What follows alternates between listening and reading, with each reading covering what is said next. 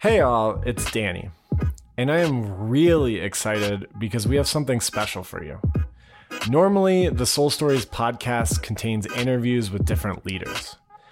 This episode, however, will be a narrative-driven podcast. Think This American Life. And it's a heavy one. Elijah McClain died at the hands of the Aurora Police Department in August of 2019. His death sparked a national movement, a movement that is the central focus of this episode. And you're going to hear from some surprise guests, as well as the central figures driving that movement. It's my pleasure to present to you what has taken multiple months of work. And now I'll pass it on to the host of this episode, Chelsea Ocella.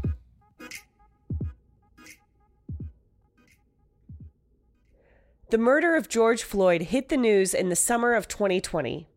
The story echoed so many that we've already heard, Breonna Taylor, Ahmaud Arbery, and was so infuriating that masses of people in Denver and across the entire country exploded out of their quarantined houses in protest. George Floyd! Say his name! George Floyd! Say his name! George Floyd! Say his name! In Denver, the police responded with force. This is the Denver Police Department. An emergency curfew order is in place in the city of Denver from 8 p.m. to 5 a.m. You must leave all public areas immediately. If you refuse to comply. I was there among the crowd. Cops getting away with excessive violence was all too common a story. But I was surprised to see the entire police force, under official orders, responding so aggressively. We're at the Colorado Capitol, and they just started firing. Somebody just threw a rock at that policeman's window. That's Danny Mazer and I on the first night of protests. Are you not also mad that a man was unjustly murdered? Does that not also bother you? I know you can hear me. The Denver police quickly learned that their response generated even more outrage. It was like pouring fuel on a fire. People were not backing down. The whole thing was a PR disaster for the department. And under direction from the city, the police presence at demonstrations, along with tear gassing and pepper bullets, all died down after about a week. But just as it felt like the dust was settling in early July, the death of Elijah McClain resurfaced. Elijah was a young man from Aurora, Colorado, who was senselessly murdered after an encounter with police in August of 2019. There was a vigil planned, a violin vigil to honor the fact that Elijah was a violinist. I decided to go, expecting a moment of serenity and collective mourning. But it was more intense than I had ever expected. Much more intense. Little did I know that this demonstration would spark a nationwide movement on its own. It was so much more than a vigil. But don't just take it from me. Also among the crowd was Tiffany Briggs, a mother who brought her 15-year-old daughter and a friend to play violin at the gathering. It was pretty intense from the moment we arrived, to be perfectly honest with you. But we also decided it was worth continuing to see what was going to happen because we personally couldn't imagine that a vigil of music players would be affected. And from what we could see, the crowds of musicians were starting to gather away from where the protesters were. She says it was intense because a line of riot gear police had formed on the edge of the demonstration. Tiffany eyed them worriedly. She wasn't sure what was going to happen, and she feared for her daughter's safety. And then things escalated. Fast.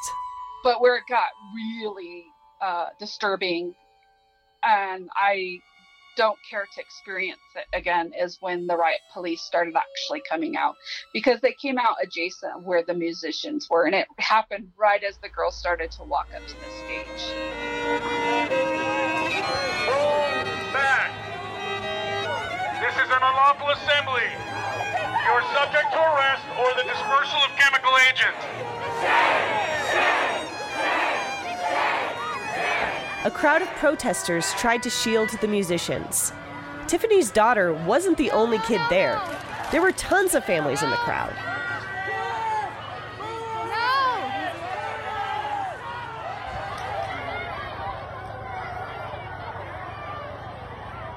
I realized that there were protesters and protests still happening and protesters gathered, off behind that, but that had nothing to do with the vigil.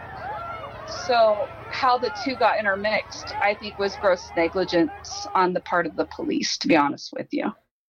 Because the police were undiscerning. Even though there might have been two separate groups, the protest and the vigil, they saw all the demonstrators the same. People who needed to be dispersed. The police started firing. Clouds of tear gas filled the air. Stop! Peace! Peace! Peace! Later, in a public statement, the Aurora Police Department would say that they were using pepper spray and not tear gas. But there were many eyewitnesses, including myself, as well as video that disproved that.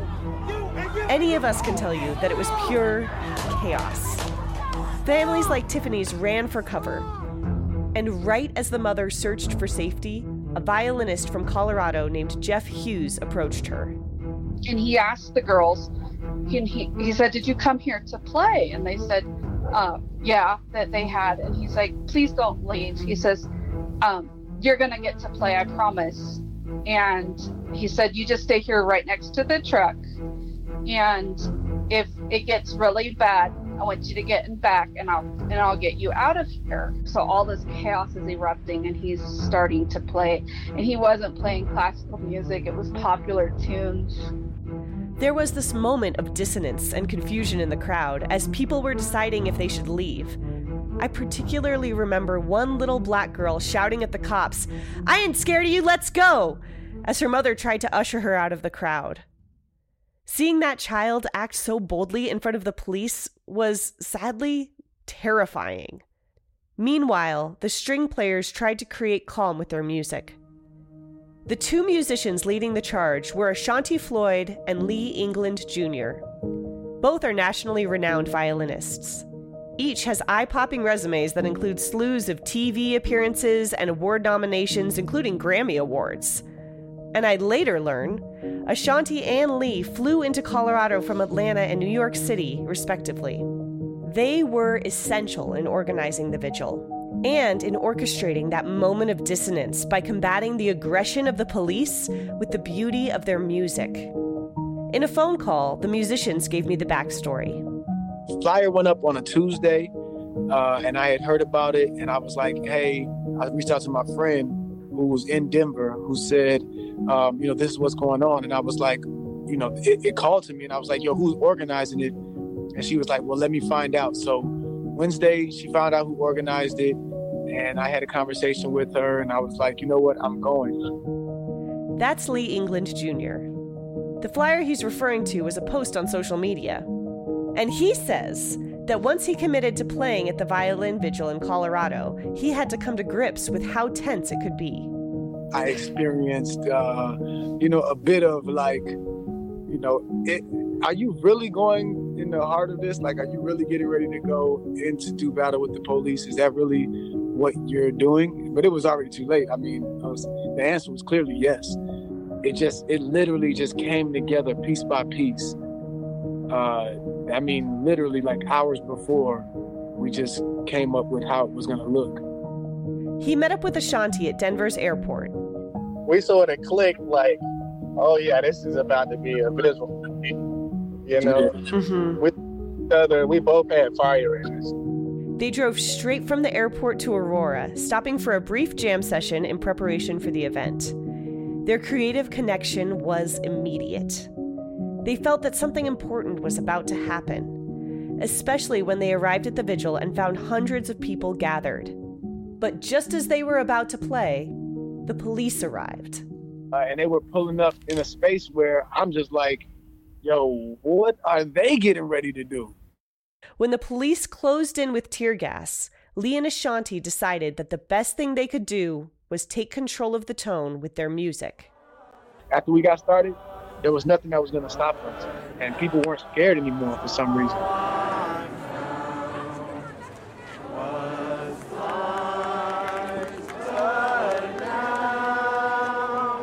Yeah, after Amazing Grace, it was like everybody was just glued in.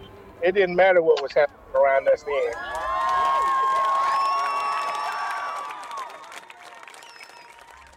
But it wasn't just the musicians and the protesters in Aurora that were glued in. After that night, similar vigils popped up across the country. They came like rain in a forest fire. We are here to honor, to celebrate the life of Elijah McClain. From Portland to New York, many Americans were learning about Elijah McClain through this distinct demonstration. And many, myself included, had never seen anything quite like it. The Violin Vigils seemed to represent something larger, something profound. The experience of the music that night felt like healing, a type of magic. But what is it exactly? What role does music play in these demonstrations? What do these vigils tell us about protests in 2020? And how might we draw on their lessons going forward? I'm setting out to explore these questions and more. But first, we need to pull back a bit. While the vigils have sparked their own nationwide movement, it sometimes feels like the person, Elijah McClain, gets lost in all of this. And I think it's important to know who he was.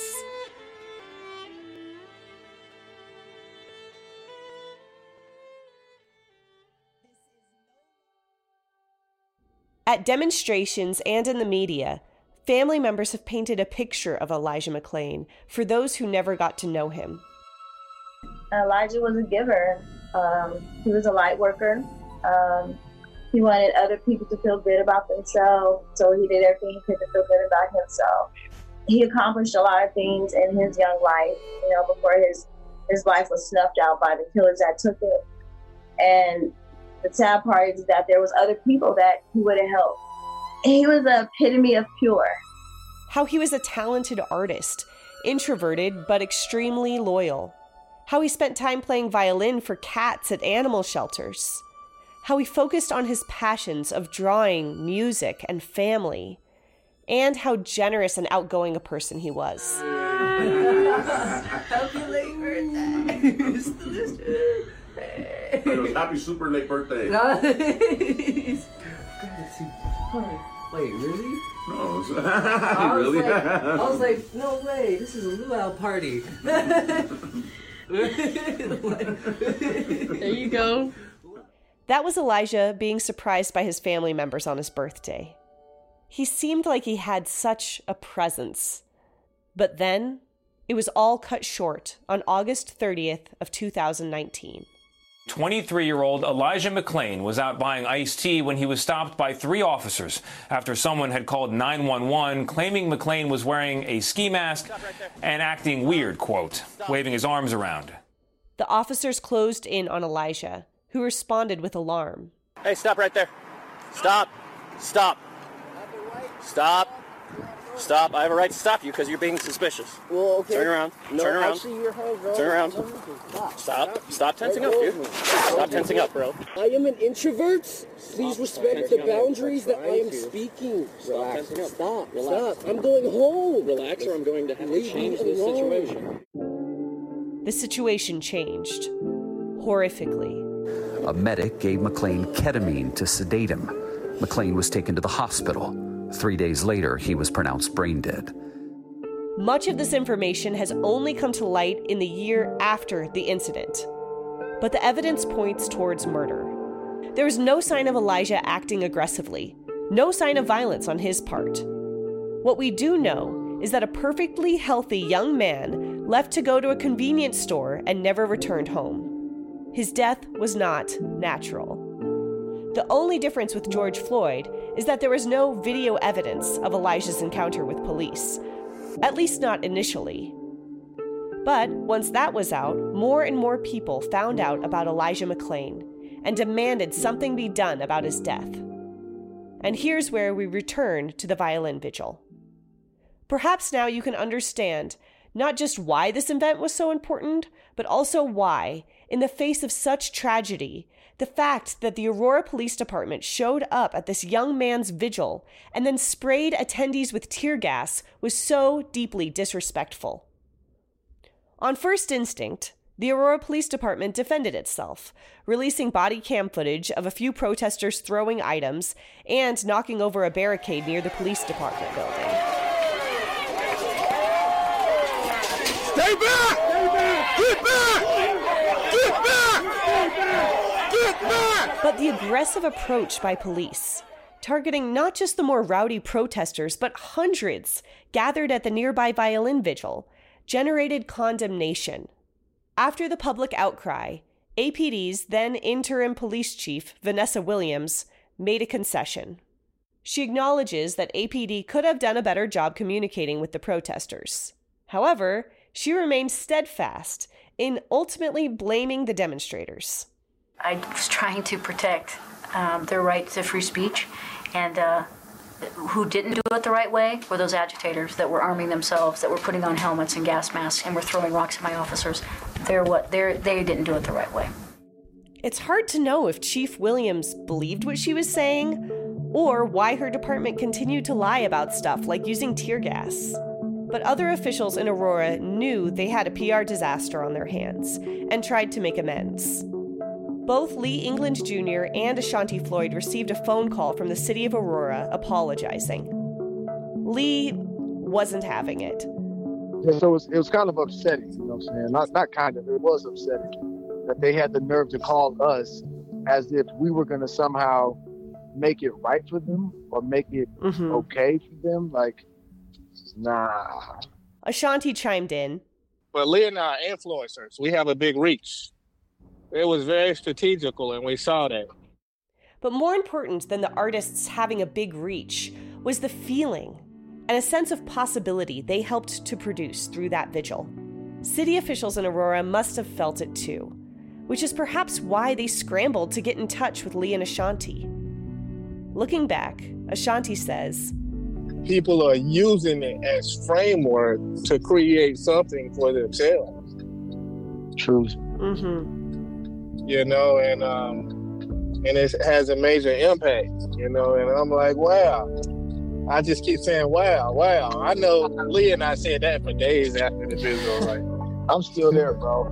I am too. And what we provided in Aurora was a healing that when you provide a healing, you're able to have a conversation.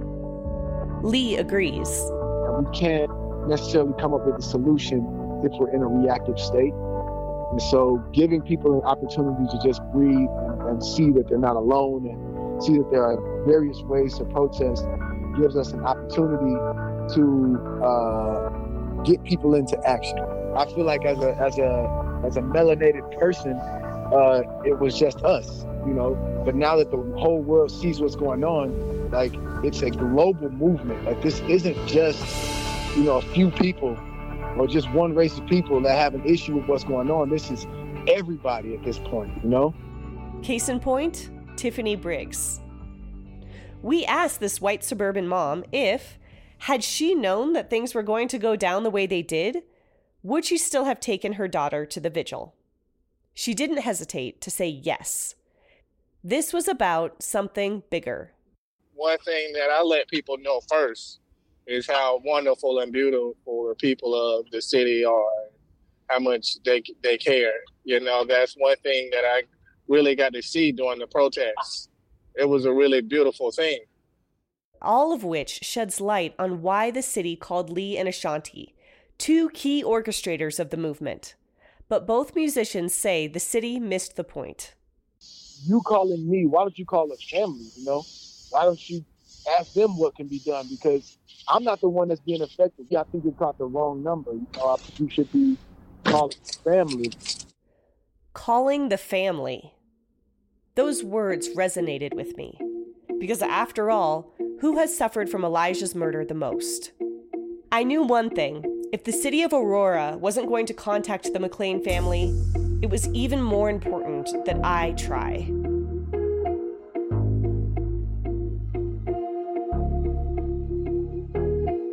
Yeah, when we arrived, it was an awesome environment. There was people sitting around. There was a group of people playing their violins. The voice you just heard is that of Dina McClain, Elijah's cousin. She and a few other members of the extended McClain family, who you'll hear in a moment, were generous enough to spend an hour on Zoom with me, even amongst all of the other national press requests they were receiving. To bring things full circle, I thought it would be helpful to hear the family's experience of the vigil and what they make of how the movement was grown. Dina says that she was wowed by all the people gathering on the lawn with their violins. But just as I already described, there was tension from the get-go. Dina noticed the fraught situation and tried to prevent it from escalating. I was with one of my nephews also, and he went to them, and he was really aggressive, and I stopped him. I said, no, because you don't know his story. You know, all cops are not bad cops, so you can't treat all of them bad. And he sat there, and he literally had a conversation with this cop, and it went really well. They warned them not to go across the gate. Somehow they went across the gate, and that's when they started throwing the tear gas. But do you think, Dina, the tear gas was necessary? That's Doris Lee, Elijah's aunt. No, absolutely not. No. They was not moving. They was playing, and if you was going to go ahead and throw your bombs or whatever, they was still playing. They did not move. And that's Elijah. That's his strength. And not strength as in pushing 3 men off of him. That's just mentally, physically knowing that there was a whole bunch inside of him that the world deserved to see. Not this way. Not this way. After all, we can't forget the larger purpose of this vigil, to bring justice for Elijah. But what does justice look like? I asked the McClain family about that. According to Doris Lee, we want him fired for murdering our relative. That's right. That's right. She was talking about one of the police officers who confronted Elijah on the street. He didn't get fired for murdering my nephew. He got fired for accepting a video. She's referring to how Officer Jason Rosenblatt responded with the words, "ha ha," when other APD officers sent him a picture mocking Elijah's death and reenacting a chokehold near Elijah's memorial. Another one of Elijah's cousins, Keisha Mosley, added, and this is just, these officers are showing what they are used to doing. This is why they can't refrain from doing it, because they've done it for so long without repercussion. So they become used to it. And unless we stand up and we continue to fight, and we have got to be consistent, I'll continue to say it. We have got to be consistent and not stop. Elijah was murdered. You know, it's gotten to a point where I don't feel protected. I should feel at peace or some sort of comfort when I'm driving down the street. And this it's the whole 360. We knew it was happening, but when it actually hits home, when it's actually in your family, you are on alert. I mean, and you on edge. I stay on edge, but I'm not going to stop fighting for my little cousin. We need peace officers, and we need de-escalation. We need a de-escalation department. So we must do something differently in order that people of color are not dying. Unarmed people of color are not dying at the hands of people that really don't care. And some who may just be white supremacists right in those forces. But how do we create that change? Dina, and later Doris, had some ideas. We have to go above and beyond the protests. The protests are amazing. They're great. They're great. But we got to do more than that. Everybody needs to go vote. Everybody who can. Not just vote, but educate yourself about voting and about why local elections are so important. Because there are people that are being elected locally that make decisions about your life and about the money that comes into your community. Back to Dina. Our voices are so low, and when they're heard, it's angry, or it's anger against each other, because we don't know how to speak up to the people that's here to hurt us, and we think that ourselves are our worst enemies when we're not. We're not. And to me, I feel like our kids need to be at stuff like this. because they're the next generations that's coming up. These are the ones that need to learn the difference between right and wrong. You know what I'm saying? They need to learn how to stand up for themselves. And that's one thing that I feel like Elijah's problem was. He stood up for himself and he knew his rights. And as a lot of us Black people, we're scared to go for our rights. We're scared to speak up for ourselves because of what happened to Elijah. But that's changed. The McClains are speaking up. The protests that began with George Floyd's murder gave them strength. The hope that this time something might actually happen. Sure enough, Elijah's murder became part of a nationwide call for tangible reform. And at least in his case, even though murder charges haven't been filed against any APD officers, 5 separate investigations have been reopened or opened into his death, including at the federal, state, and city levels. Results of those are still pending. So still, the McClain family waits for answers, for real justice.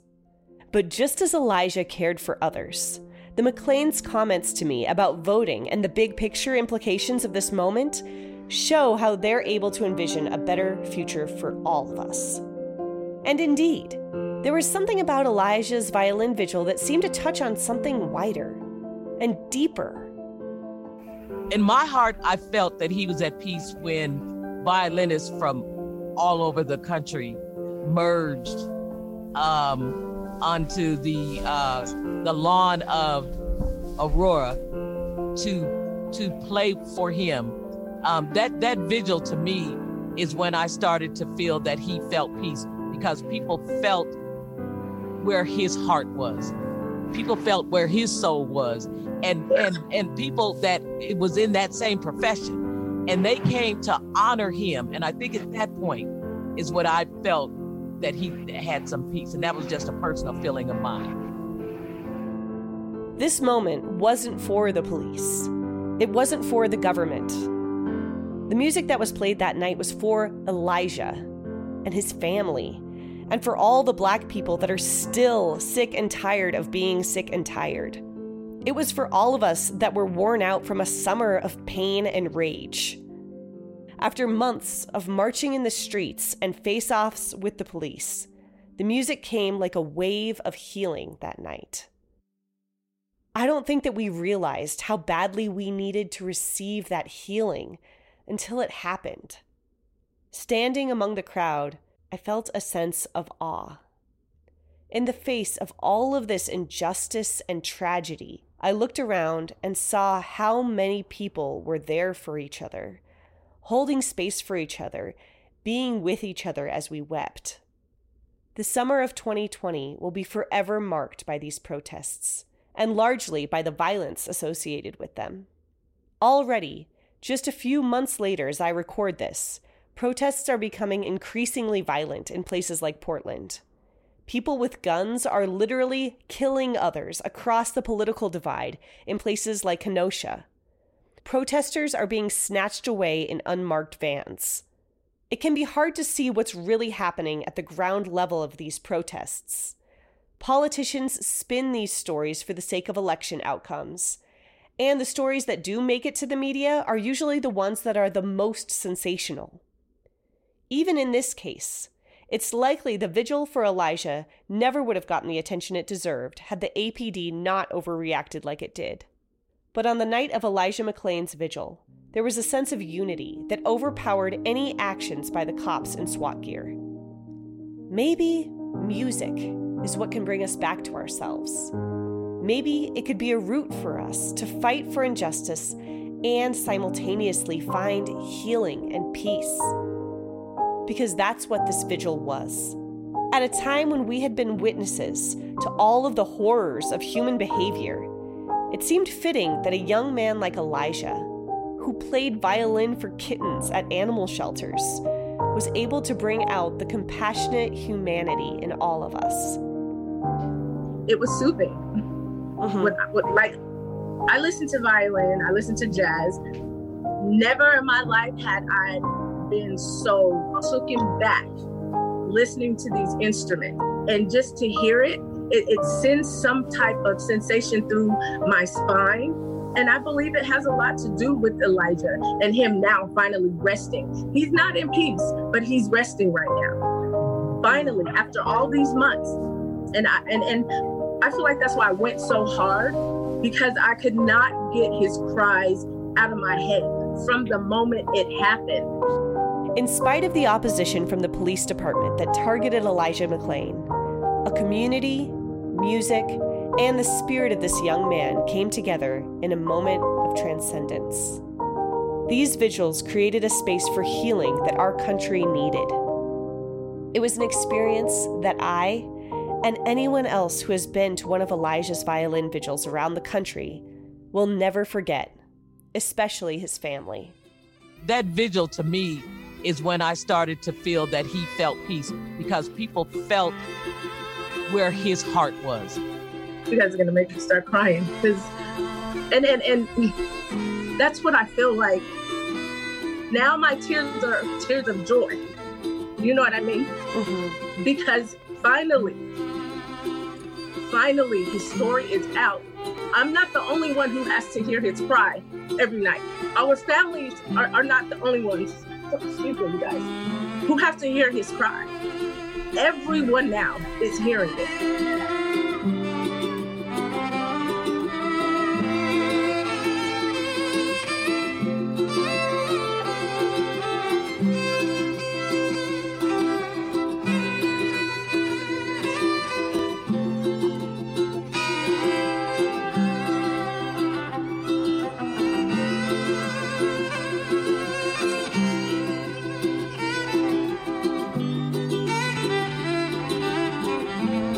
Hey, it's Danny again. Thanks for listening to this special episode of the Soul Stories podcast. As I mentioned before, this episode was the product of multiple months of work between myself, Chelsea, and a Denver journalist, Chris Walker, who was the wizard behind this podcast. A huge thank you as well to Tiffany Briggs, Ashanti Floyd, Lee England Jr., and the McClain family. You were extremely generous in your time, illuminating this movement and honoring Elijah. If you like what you heard, leave a rating and/or a review wherever you get podcasts. It helps amplify the show and the voices of our guests. Thanks, and see you next time. This is Danny, signing off.